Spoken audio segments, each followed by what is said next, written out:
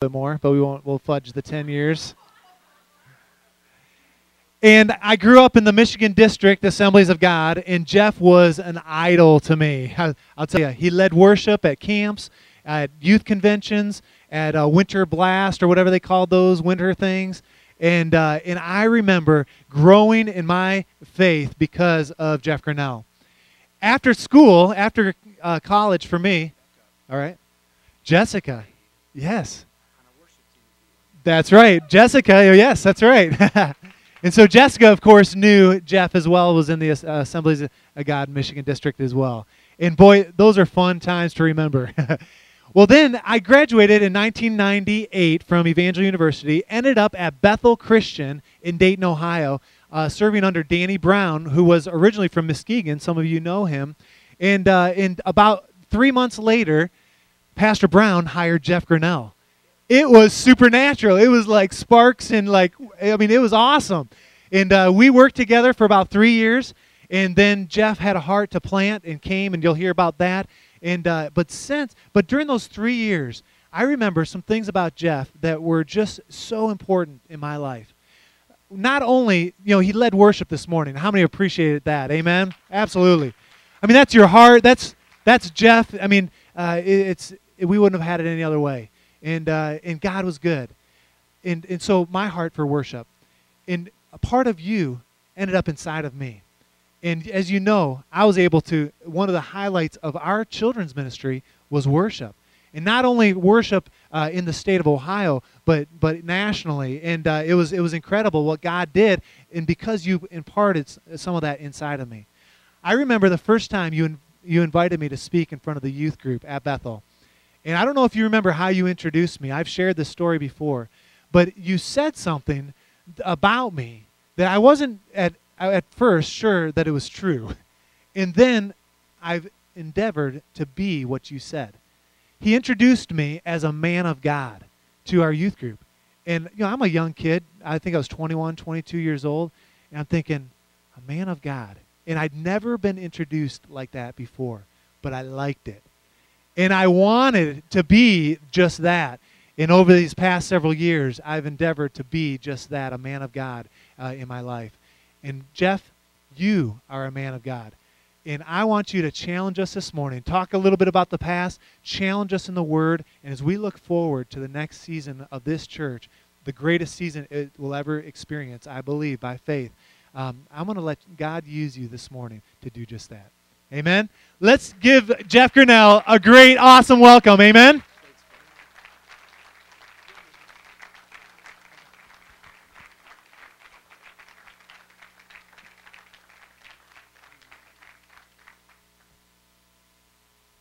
Yeah, I don't throw those words around. I don't know how many people I've introduced that way, but I felt that way, and knowing Ben growing up a little bit, and felt like his heart was pure, and that's a great place to start. So, wow. I asked a couple of the guys who've been around here for a while just a few minutes ago, what is your greatest memory in this room? And the first thing that came to my mind, being a little more spiritual, was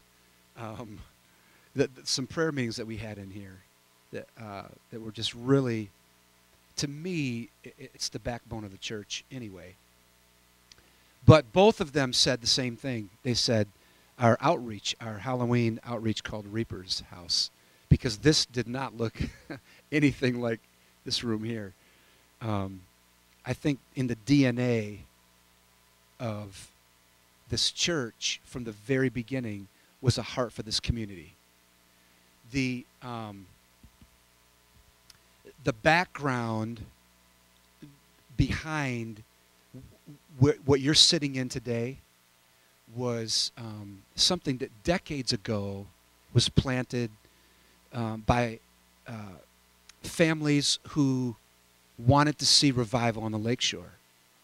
And as that transitioned into a leadership following, there were some struggles in the church. And about 8 or 10 months before we got here, 2001, the church was closed and basically disbanded. There was no pastor. And Jane and I had been praying for years about the possibility of planting a church. And a couple of cities had caught our heart, but through the providence of God, I shared a little bit with the men yesterday, we felt like this is where we were to come. And when we did, it was the community that really drew us. When my son and I walked in to the high school in July of 2001, before we even committed to come here, walked into the school, and my old high school basketball coach was the varsity basketball coach and invited me on the coaching staff on the spot. And what he didn't know, I shared with him later, what he didn't realize, Coach Taylor, and Coach Hewitt followed him, but Coach Taylor had no idea that the future of this church depended upon me as the pastor of the church in a couple of months. In end of August, 1st of September, we moved here. He didn't realize how he was used by God to change the taste of this church in the community because of some things that happened in the church and the connection between the community. And so over the course of those next 5 years, I really was probably known in the community more as Coach. And I think that had a hand in changing what we were going to do through the next few years. So anyway, let me give you some background and kind of help you out this morning. 10 years ago when we came here, my wife and I, was the weekend of the 9/11 terrorist attacks.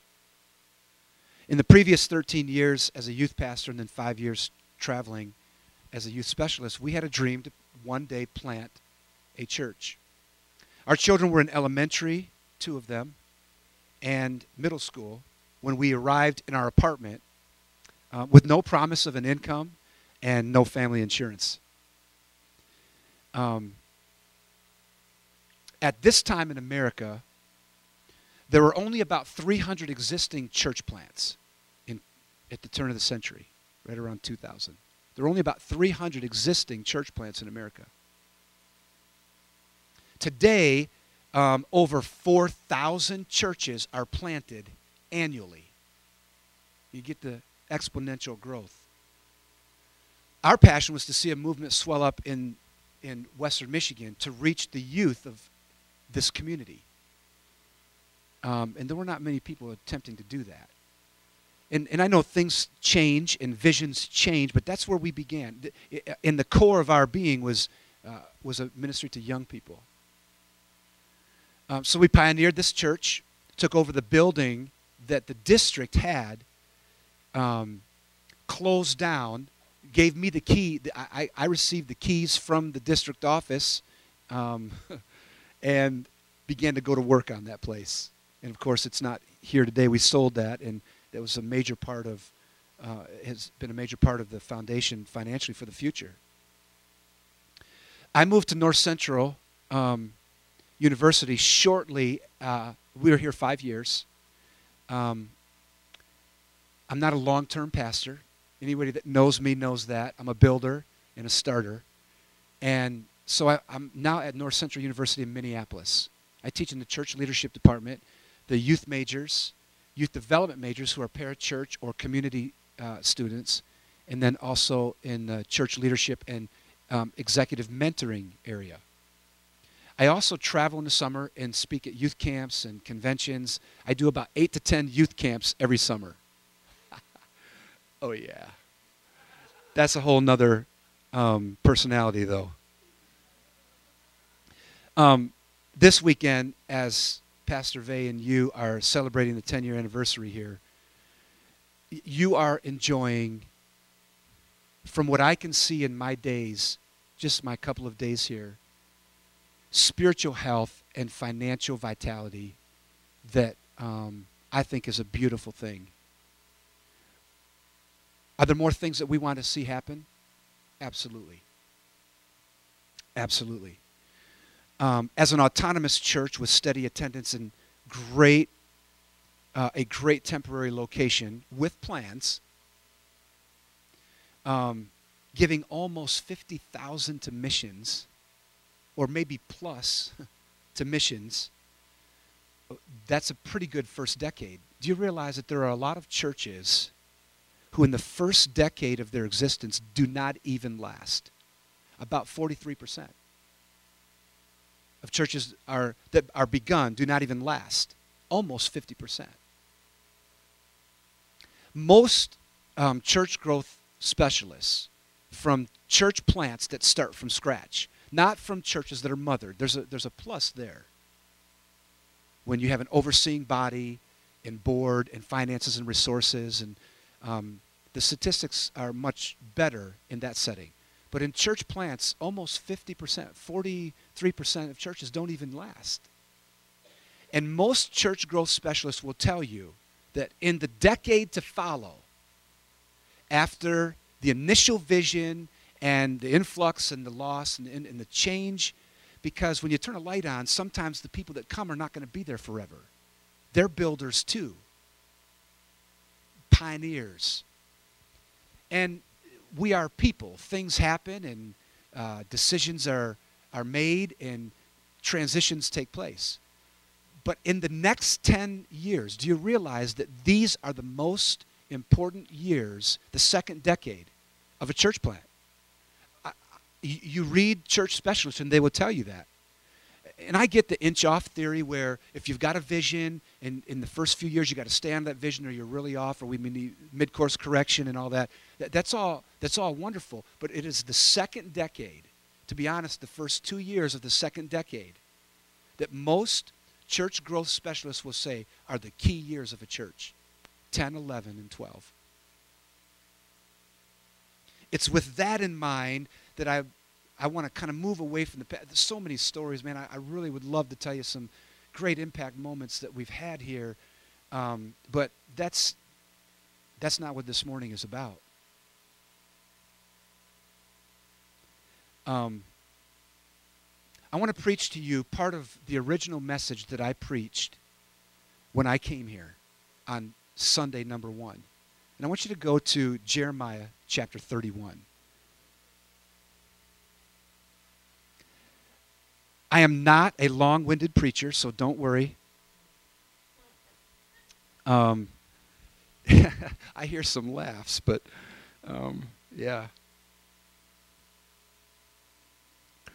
This message, I believe, is a call to impact our communities and to shape our cultures with two things in mind. Two things in mind. First, a movement of prayer and the Holy Spirit. Secondly, this message is a call to develop in you a willingness to father this generation, to impact to shape this generation of young people who are living within the shadow of this church.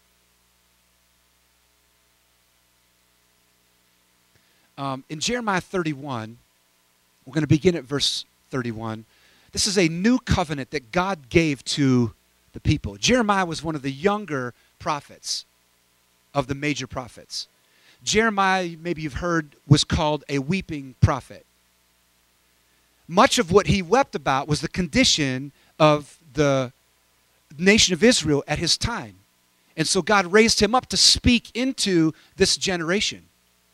And generally his message was geared toward the young. And you'll see that even in our text.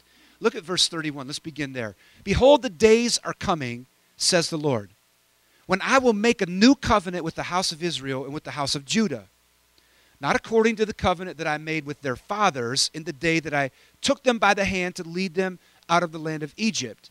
My covenant which they broke, even though I was a husband to them. So God sets it up with Jeremiah, and he says immediately, this covenant is not necessarily about your fathers and your mothers and those who've come before you. Because we can't live in that moment any longer. And so much of what we do in the church is posterity and memories. And God's wanting to see a new thing take place. You go on and we read the rest of that text. In verse 33 it says, "But this is the covenant." You see the turn, not like it was with your fathers, but this is the covenant that I will make with the house of Israel. After those days, says the Lord, I will put my law in their minds and write it on their hearts, and I will be their God, and they shall be my people. No more shall every man teach his neighbor and every man his brother, saying, know the Lord, come to the Lord, know Jehovah. No more will we need to teach that, because, he says, for they shall all know me. Look at, from the least of them to the greatest. And it's almost as if God were saying, Jeremiah, look around you. See the condition of the nation of Israel. See the condition, if we could symbolically, of the church in America. See it.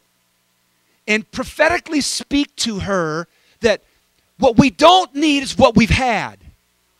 If we continue doing the things that we've always done, we will get the things that we've always got. Right?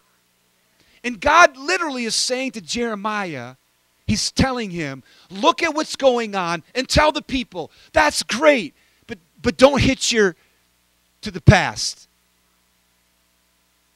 And we get so many emotional attachments and so many environmental attachments to the past that we forget about this new thing. And so God speaks to Jeremiah, and literally what he says to him is, I want you to speak into your culture and your people around you a new thing, from the least of them to the greatest. You see that? That process? From the least of them to the greatest. Listen, God does not always start his greatest move in the largest of places. He begins them often in the most obscure. Now, it would be interesting if he did choose to do something the opposite, grandiose. But he does not always work that way. I mean, it would be easy if, could you imagine 10 families that God would touch this week to show up here, 30, 40 people, to show up here next week. Some of them, their marriage is a mess, their kids are rebellious, and they don't understand the gospel. And they want counseling and a support system. That would be easy. Can you imagine a prostitute from Muskegon who shows up with their 5-year-old to ask for help with the rent and food for the week? What would we do if your neighbor came to your home next Saturday and said, we notice that you go to church every morning. We would like to go with you tomorrow. Can you imagine what would happen if somebody showed up next Sunday and wanted to get involved in a small group or come to a prayer meeting or attend an event at the church, and we're not even going? Could we handle the 20 youth who decided they were sick of their lives, heard about our church, and started coming to everything the youth offered? Would the church youth here become jealous of losing time with the youth pastor or even their place on the worship team because another drummer came in? What if 5 people came to church next week, so moved by God as intercessors here on the lakeshore, and believed that God were calling them to this church? How many of us would be at the next organized prayer meeting? What if God chose to move that way? Those are the kind of things we want to see happen. It certainly would be easier because we wouldn't have to get out of our comfort zones as a Christian. We would not have to pray for their salvation or invite them to church or go out of our way to serve them in our neighborhood or even witness at school or invite our friends to the youth group. We wouldn't have to do that because God would. And the whole time God is scratching his head, watching how we build the church, and we're saying, God, move, God, move. Lord, we want you to move in our community. And God's saying, I am moving, you move. Usually in Scripture, as seen in 1 Peter 4:17, God begins with us. Jesus knew basic to the success of the kingdom was the church. He has no other plan. The very place he was recruiting people to come is the very place that will operate in ministry. Often you hear people say things like, Pastor, do the work of the ministry. We pay you to visit. We pay you to put programs together. We pay you to turn the lights on, open the door, close the door. We pay you to do funerals and weddings. Do you realize that's not true? Most healthy believers understand that. You don't pay him to do any of those things. You pay him to get you to do it.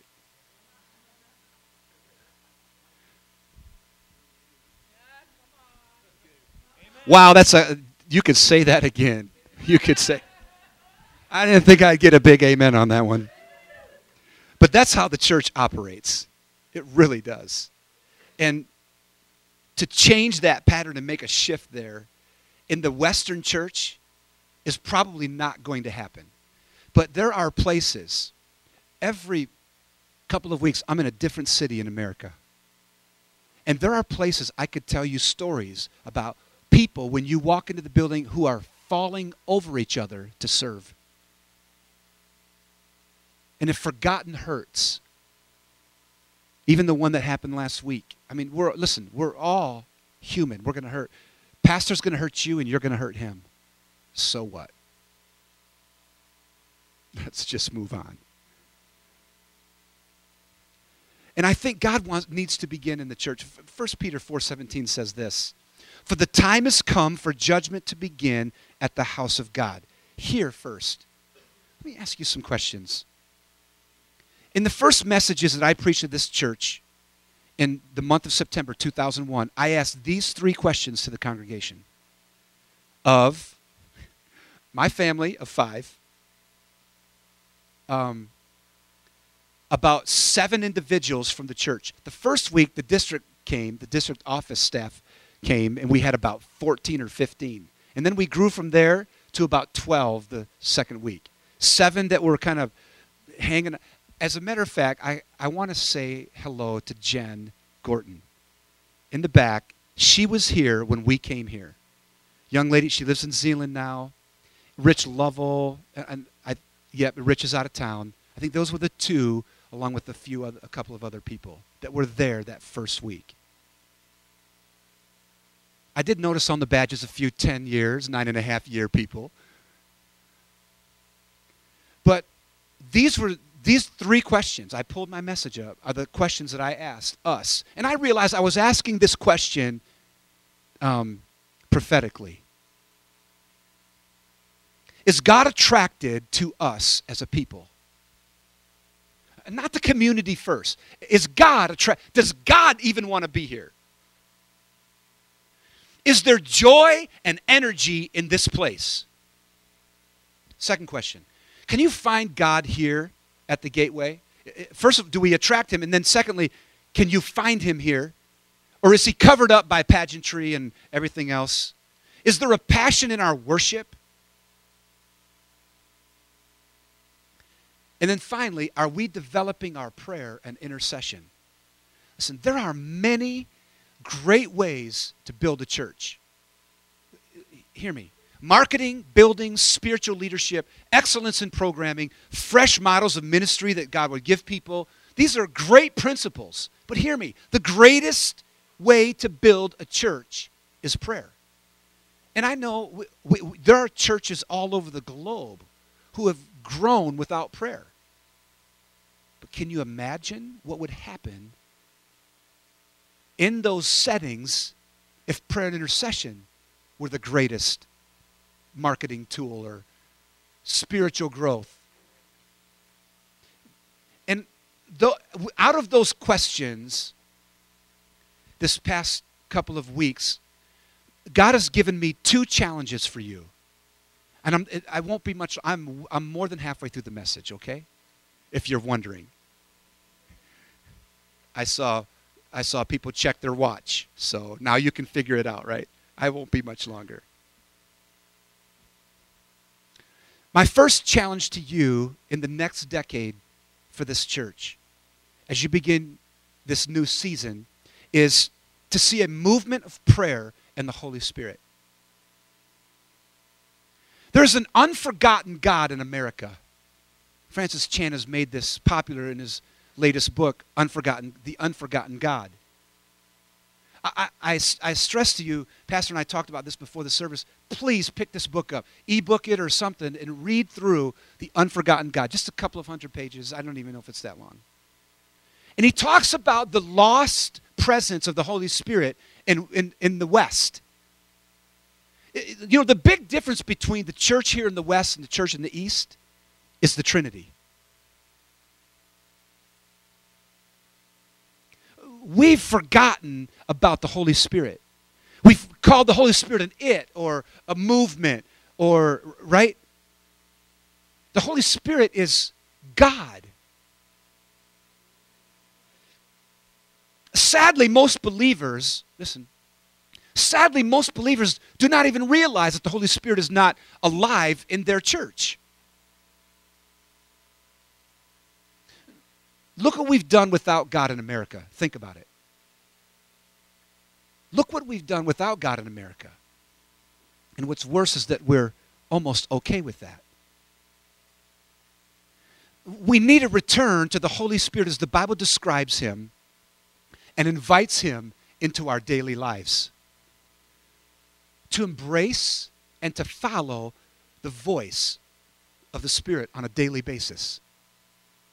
The best place that you can build the church is after the service, after this meeting.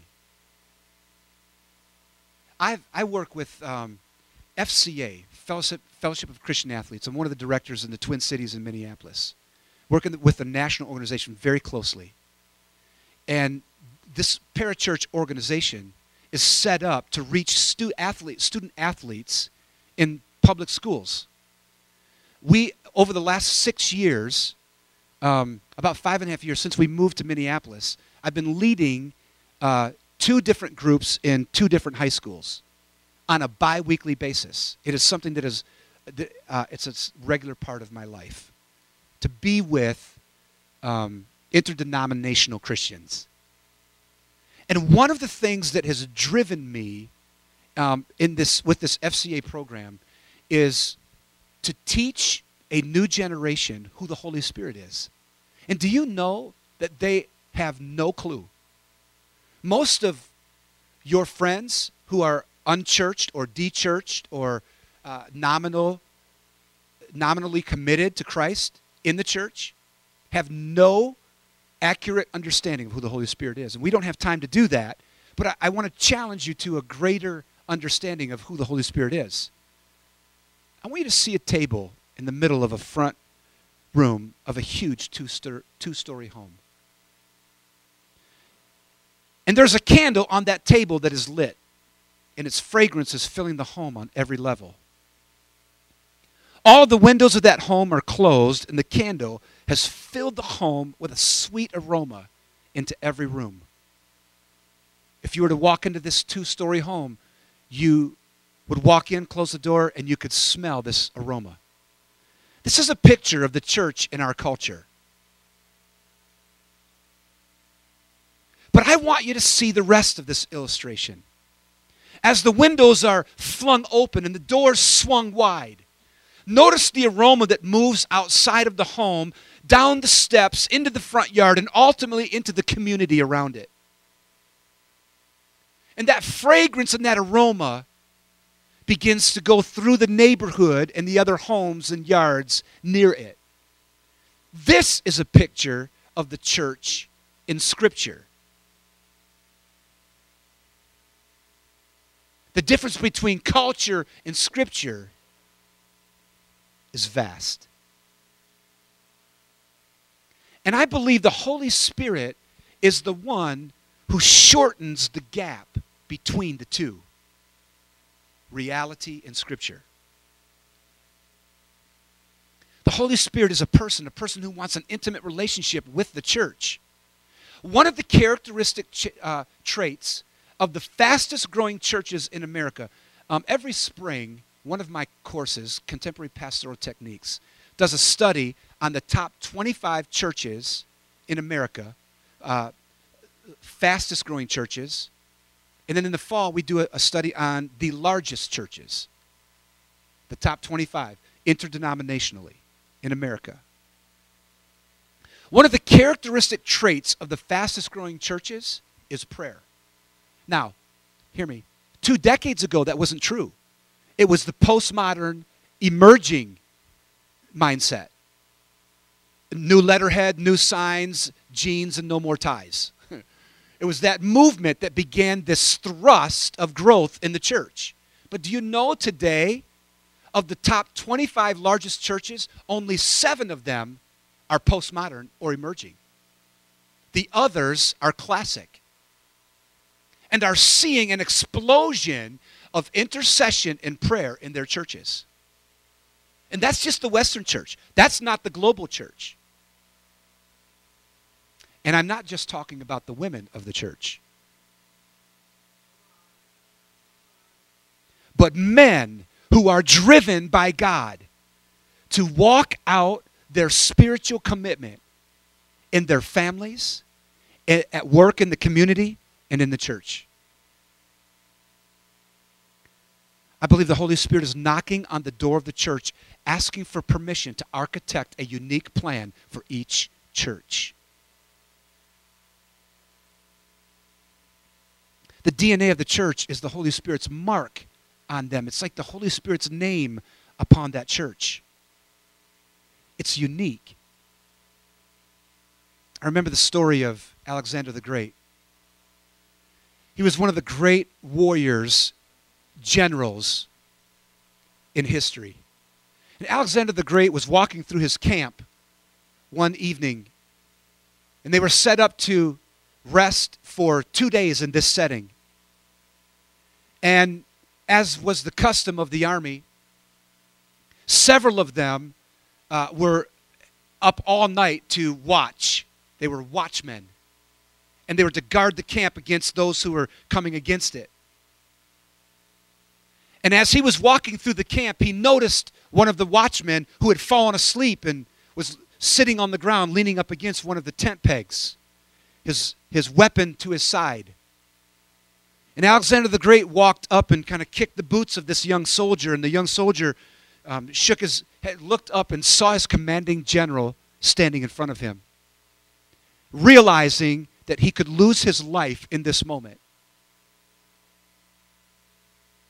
Falling asleep on guard duty brought a penalty of death.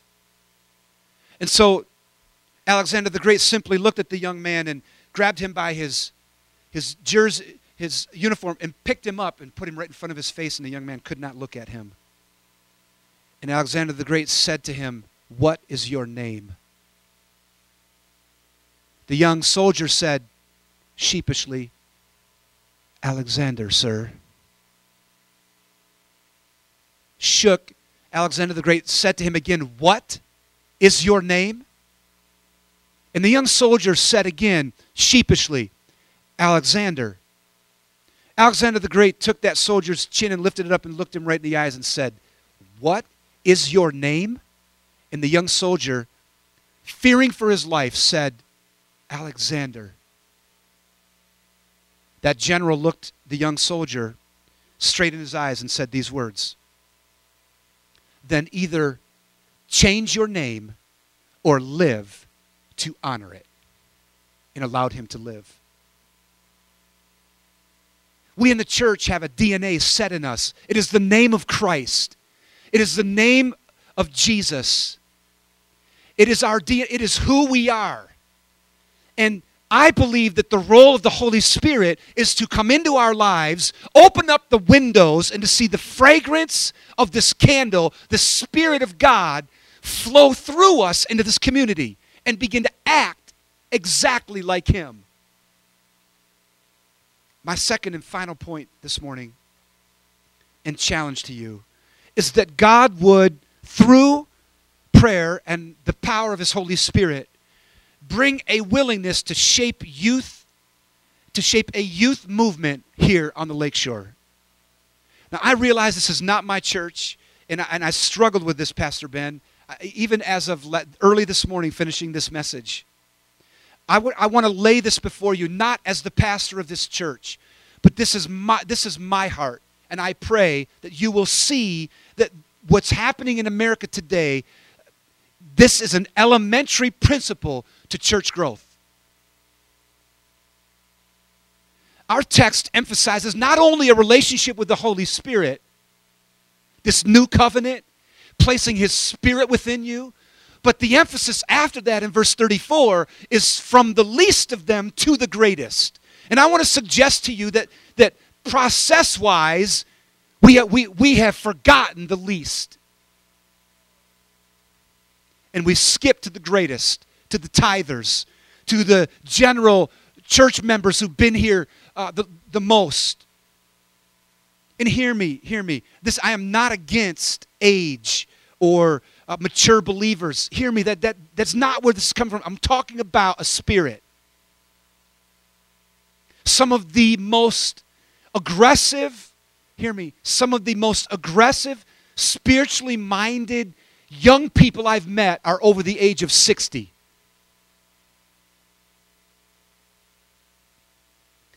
Most of the historical revivals in America were started through youth prayer meetings. Do you realize that?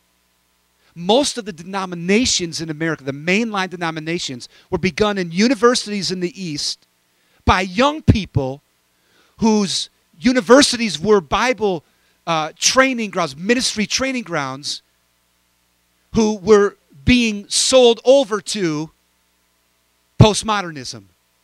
And in the loss of that, ministry training moved to marketplace. And part of the loss of revival in America was moving from ministry to marketplace and not symbiotically using both of them together to be a minister in the marketplace. But there was this separation. Listen. A supernatural return to youth and prayer is taking place in America. This video that we showed at the very beginning was put together in 2007, 4 years ago, by 24/7 prayer houses in Kansas City, calling young people back to prayer. I've been there. I've walked in their prayer rooms where literally hundreds of young people are praying around the clock.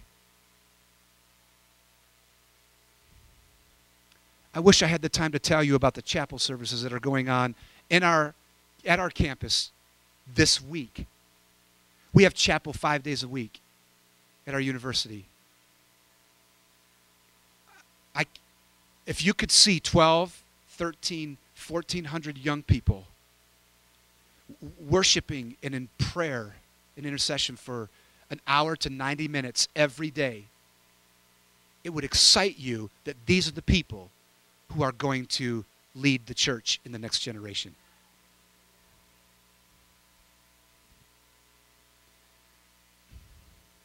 This past summer, I did a study in all of the camps that I traveled to. 8 separate camps this summer. And then National Fine Arts was my 9th weekend recruiting for the school in Phoenix, Arizona. In the 8 camps that I attended this summer, I did a survey to the junior high and high school students at each of these camps. I'm going to tell you about this survey. The questions were, if you could run the church today, what would you do? What would you do different? What would you keep? Etc. I'm going to give you their answers. This is not me. This is the young teenagers in America. These are the committed teenagers who are at camp, who are the strength and the core of their youth ministries. This is what they're saying. 5 statements. Number 1, church is not exciting. Number 2, church is not answering the questions that we are asking. They've got all the answers for questions we aren't asking. I've not edited these are the top 5 answers that I heard over and over from students. Number 3, we want to play. We want to have fun. We want the kingdom of God to be fun. I know most of us think, prayer, preaching of the Word of God. They want to play. They want to come to church and they want to play. They want to have fun. And is there anything wrong with that? 4, why, and you would probably hear this from them, why is the music in the church so boring and unlike mine? Almost every teenager said that. I had to throw that in there because you knew that was coming. And then finally, I want to see my senior pastor and my youth pastor at my school and in my community.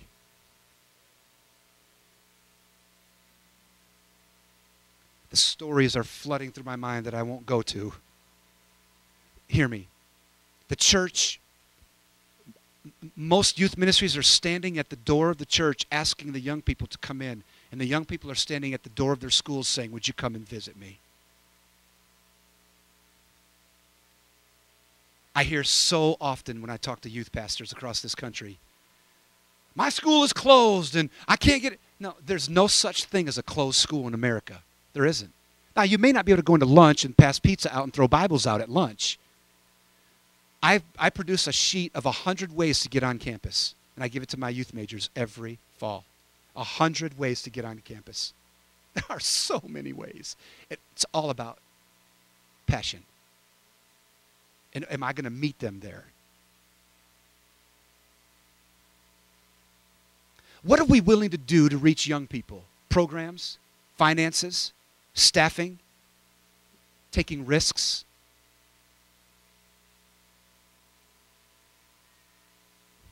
I want you to stand this morning all across this place.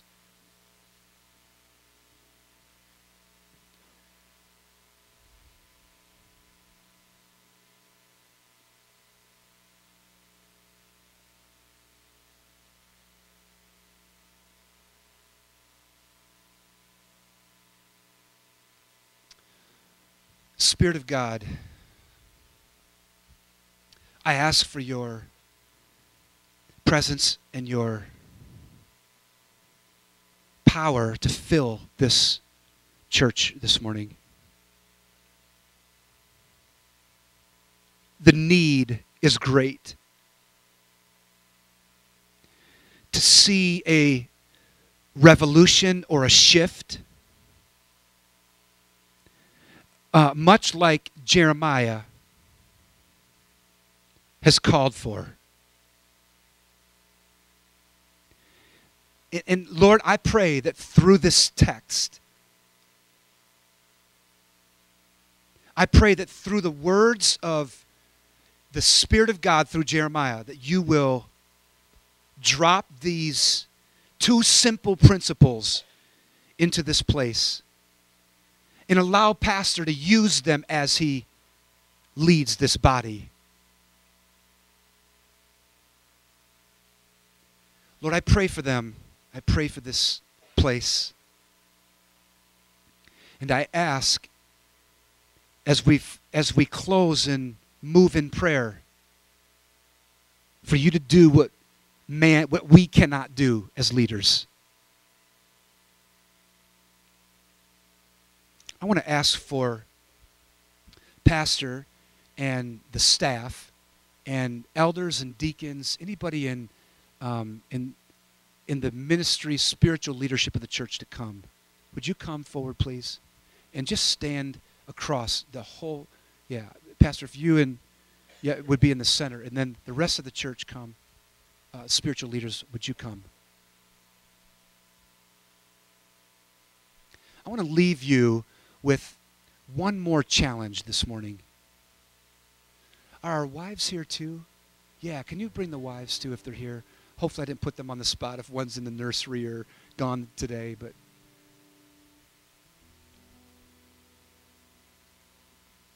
I want to leave you with one more challenge this morning. It is the challenge of unity and submission. Hear me, God blesses people under authority. One of the things that I've learned over the last few years, I wish I would have learned earlier in my life, although this principle was taught to me, you have to grow in it. I'm a bit of a pioneer anyway, and have this stallion in me. But the one thing that I've learned over the last 5 years is that God blesses people who are under authority and submission. Psalm 133, the epistles of Paul, and some great references of Christ urge for unity and authority. Unity with authority. One of the great miracles of Christ happened because of the understanding of submission to authority. It's true. With this staff up here, I want us to pray for them as a body. We're going to pray 3 ways. We're going to pray for Pastor, for his leaders that are here. And I know there are others of you here too, but to keep this as spiritually minded with the spiritual leadership as possible, we're going to keep this smaller. But then we're going to pray for you also. And hear me, the spiritual gift of following. There are 1s and 2s in leadership. A 1 is a leader, a 2 is a follower. We need them both. But 2s shouldn't be leading, and 1s shouldn't be following. And so I want to pray, and if we could, I want everyone in the building to just extend your hands to Pastor Ben and Jessica. Will you do that? I want you to pray for about 60 seconds right now. Just begin to pray for them.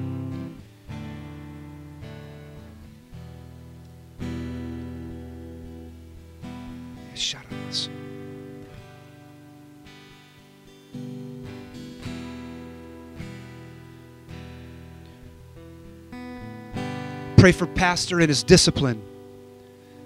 Pray for Pastor in their marriage.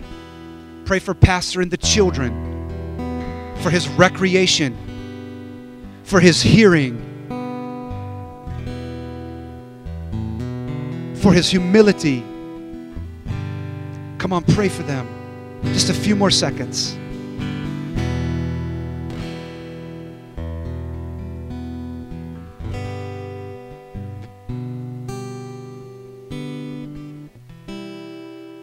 God, I pray for strength. I pray for vision. I pray for consistency. I pray for faith. Lord, one of the things I struggled with as a young leader was faith. When to step out, when to go for it. God, grant him faith to walk in the Spirit. I pray that he will listen to the Spirit and he will be a man full of the Spirit. I pray, Lord, secondly, that you would give him a passion for young people. That, Lord, that can't be hired out. He cannot hire out a passion for young people. God, give him a love for the young, for the least. Give him a pastor's heart for the young, I pray. I ask this, Lord.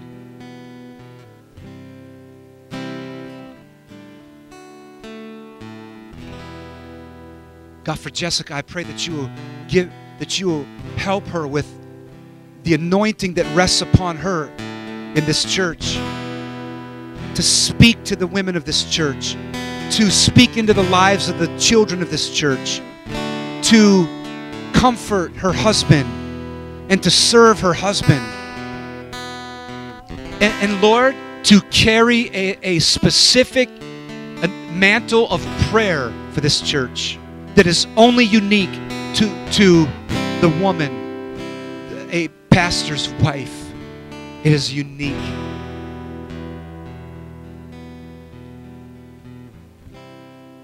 I pray blessing into their life, Lord.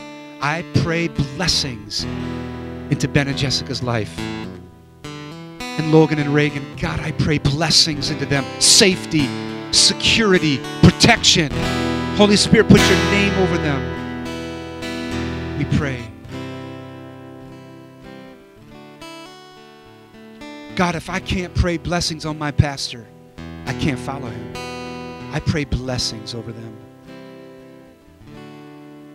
And now we pray, will you extend your prayers now to these spiritual leaders too? I want everyone in here to begin to pray for these spiritual leaders. These same concepts. I want you to pray that God would give them a hearing, a listening heart to hear the Holy Spirit and radically be obedient to what the Spirit is saying. Speak through, speak to them, Lord. God, give them insights. Give them insights. I pray, God, that you will grant to them each of the things that we prayed for Pastor and his family. We pray that you would give them a listening ear and obedient heart to the Holy Spirit.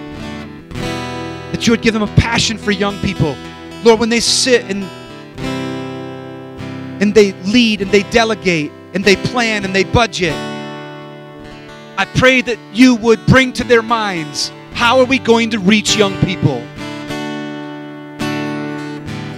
Please, God. Lord, protect them, provide for them, bless them. I pray them to walk in unity and commitment to each other, to this pastor, and what you speak to him.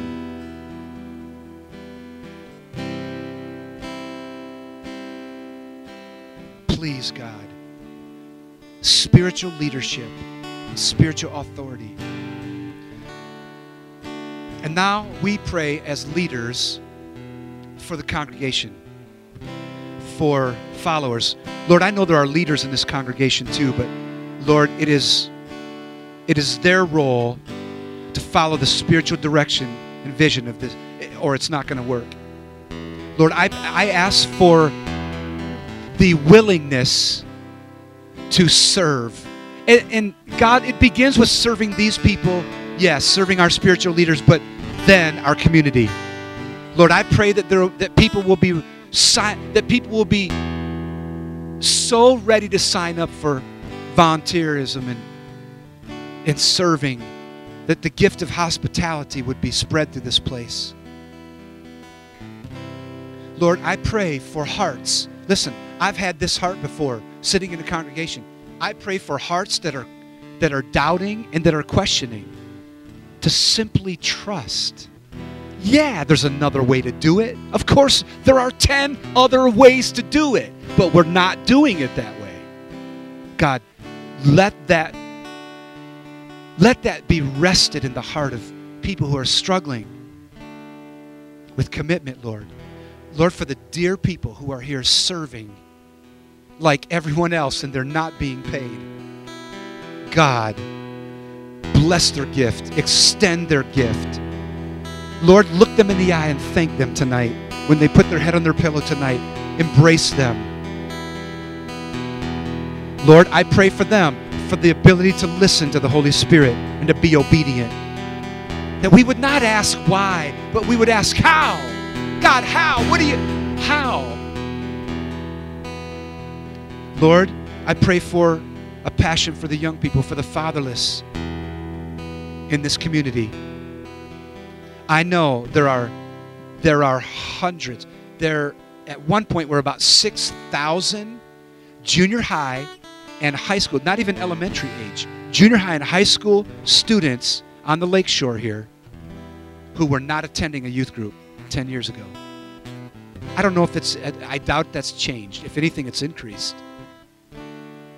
6,000. Now, I realize not all of them are coming to this church, Lord, but what percentage need to? There are plenty of young people for us to serve. God, set into this body this simple principle from Jeremiah's writing in words in chapter 31, I pray. Set these simple principles into this body, I pray. And bless them. Bless them. Praise the Lord. Praise Him. Thank you, Lord. Thank Thank you, Jeff. Praise the Lord. Hallelujah, God. Hallelujah. Can I just say, from my heart and from my family, thank you for your commitment to this place. We pray for you. I told Pastor, I don't pray for you every week, but almost every single week, we still pray for this body, not even knowing who you are. And that will continue. Amen. Bless you. Hallelujah. You can be seated for a moment as we, in these final concluding moments. Jeff, I appreciate your challenge this morning for a prayer movement, a Holy Spirit movement, a Holy Spirit touch. That's what we need. And then a concentration on youth and kids like we've never seen before. On Thursday night, Jeff, you don't know this, I shared with our board, and I think this is word for word. I said this: a strong children's ministry and a strong youth ministry will grow a church. And I believe that with all my heart. And I appreciate your obedience to share just that. And as I look at our future, I'm excited. I thank you, Jeff, for coming to Grand Haven to plant this church. Leaving Dayton, Ohio, where we work together, to come here, and in God's providence, 5 years later, that Jessica and I and my family would be here. As many of you know, these first 5 years have been difficult, but God is moving and helping us. And I believe the next 5 years, we kind of were talking about this yesterday, that we kind of got 5, another 5, and Lord, what is this next 5 going to look like? And believing that it's the greatest fruitfulness and greatest potential. And that's going to come out of prayer, out of radical obedience to God, listening to the voice of God. It's going to come out of sacrifice, out of commitment, and out of these things, there's going to be fruitfulness that will last. Lives will be changed. Yesterday with the men, we talked about the fact that he who wins souls is wise. And this is going to be a place where people will find Jesus, young people, old people. And God is going to help us. And we believe that. We believe that. We believe that. One of the keys to that, as we've been praying and even planning on this weekend, and we're going to take a chance here to receive an offering this morning. We want to, as we close. But I want to encourage us that one of the keys to our future is the body of Christ working together, caring for one another, bearing each other's burdens together. And it's become a hallmark of the Gateway Church, not from Jeff, but really come from the heart of the people here, in my heart, is that in December, we have done something the past several years that we've called the Barnabas Project. And many of you are new this year with us and just growing with us. And I want to explain what the heart behind it is. And at this point, Jeff and Dave, if you could pass these out, we want every single person to have one of these in your hand right now. And so you guys can pass those out, and that'll be helpful. And what it is, and Eric, you're doing a great job. Keep it up, man. I appreciate it. Is that we want to follow a model from Acts chapter 2, where the early church cared for one another to the extent that they would sell their own property to provide for the needs of the body. And one of the things that was big on our heart a few years ago, and every December we've been able to highlight again, is the fact that we as a body of believers, we need to care for one another and invest in each other. And we do that through receiving what are the needs that the body has. And so I want everyone this morning to consider saying, okay, what is the need that I have in my life? And it could be certainly spiritual need. It could be a financial need. It could be a practical need. I need a repair in my car, or my tires are worn out. It could be I need a refrigerator, a piece of furniture, or I need someone to come alongside me as I raise my kids. Or we want you to explain the need that you have in your life. Could be practical, could be financial, could be I'm behind in rent, or I'm behind with my utilities, whatever the case might be. And we're going to collect these, and we are going to believe together that the body together we are going to make a difference in the lives of the people here, caring one for another. Because there was something about the early church, Jeff, that we've reflected in Acts chapter 2, that as they did that, the Lord blessed them and helped them. And the church grew because they cared, and people were drawn to that. People were being saved because of the community. And just last week, and I wish he was here today, Alvin Mockerman, and Jeff, you remember Alvin for years and years from Grand Rapids days, and then it was here when you were here. He was sharing with me his heart for our part of our future being that the church would be a safe haven, a place of resource for our community as the political and the financial arenas of our country and of our state and of our city are being affected, that the church would be ready to meet the needs beyond. And I was taken in my encouragement or in my study about that when I started to believe, God, Lord, what would you have us to do? How could we be ready? I was taken to 2 Corinthians chapter 8, and I want to read this as we close. And this is Paul writing to the Corinthians church. And like Jeff said, he's a short preacher. I'm just going to preach here for a second. 2 Corinthians chapter 8 says, "And now, brothers, we want you to know about the grace that God has given the Macedonian church." And I would say that we want to be known by the grace that God has given the Gateway Church.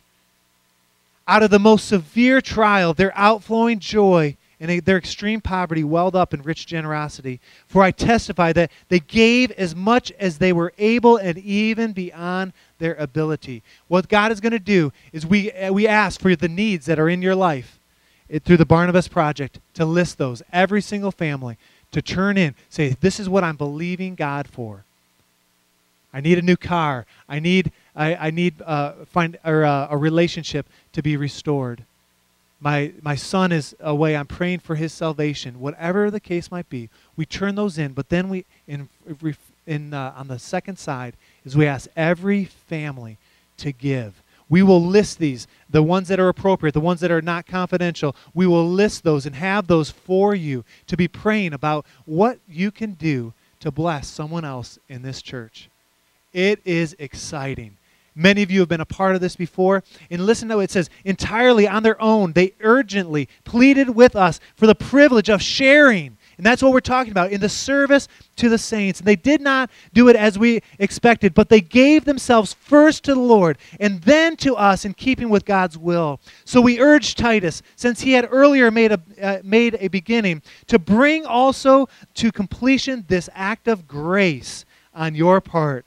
But just as you excel in everything, in faith, in speech, in knowledge, in complete earnestness, in your love for us, and then this is the key, see that we also excel in the grace of giving.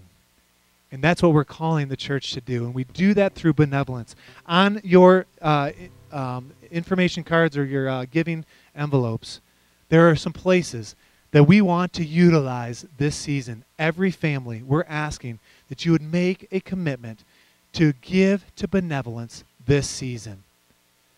Or you respond to the needs that will be listed. Because as we share our need, as we bear each other's burdens together, I believe that every need will be met in Jesus' name. Amen? And to me, that is an exciting part of who we are, of what God has for us. And that is exciting. The other thing that I want to just highlight on here is that the building fund. There's a place on these envelopes for that, and we have never asked for a penny in the 5 years that I've been here to give towards building. But let me say that we are working diligently. Jeff made slight reference to it, of a plan, a strategic plan. We call it a master plan, where we look at the needs of our body. We talk with the nursery, and we talk with the preschool, and we talk with the kids and the youth and the worship ministry, saying, what are the needs for us next? We put that together, and we're able to share that and to have an idea of what it's going to take us to the next level. We know that this facility is rented, that we're experiencing God's favor, but this is not our permanent home. And we believe in the next 5 years, by God's grace, we will be able to transition, raise the funds to do that, and we can give in that way. And so God help us in all of these things. And so I'm going to ask that the ushers would come at this point, and I'm going to ask that you would give this morning, that you would not only respond to giving us the needs so we can be praying and we can partner together, but that also that we would give generously this season, excelling in giving, excel in the grace of giving. And as we do, we know that God brings that back, and He will help us in the next season of our church. Amen? Amen. Let's pray. Father, we thank You for this morning. Lord, we thank You, Lord, for Your heart for this body. And thank You, God, that You have brought Jeff back to inject into us, to revive some of those early embers of reaching the youth and the children of the lakeshore. And God, I pray that it would pierce our hearts. It would ignite a flame inside of us once again.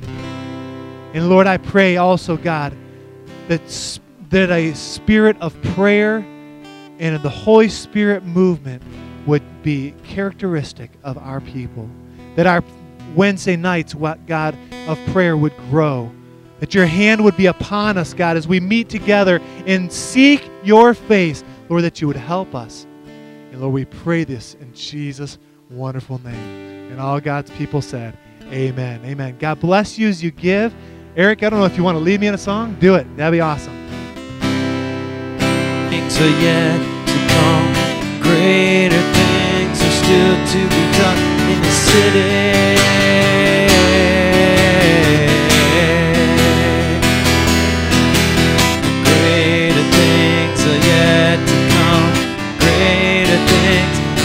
To be done here.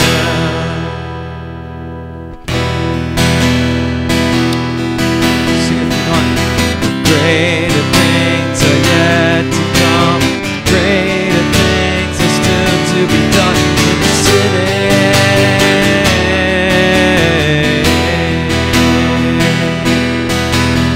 Greater things are yet to come. Greater things are still to be done here. We believe it, God. We believe this morning, God. We believe it, Lord. Greater things are yet to come. Greater things are still to be done in the city. Yeah. We believe that greater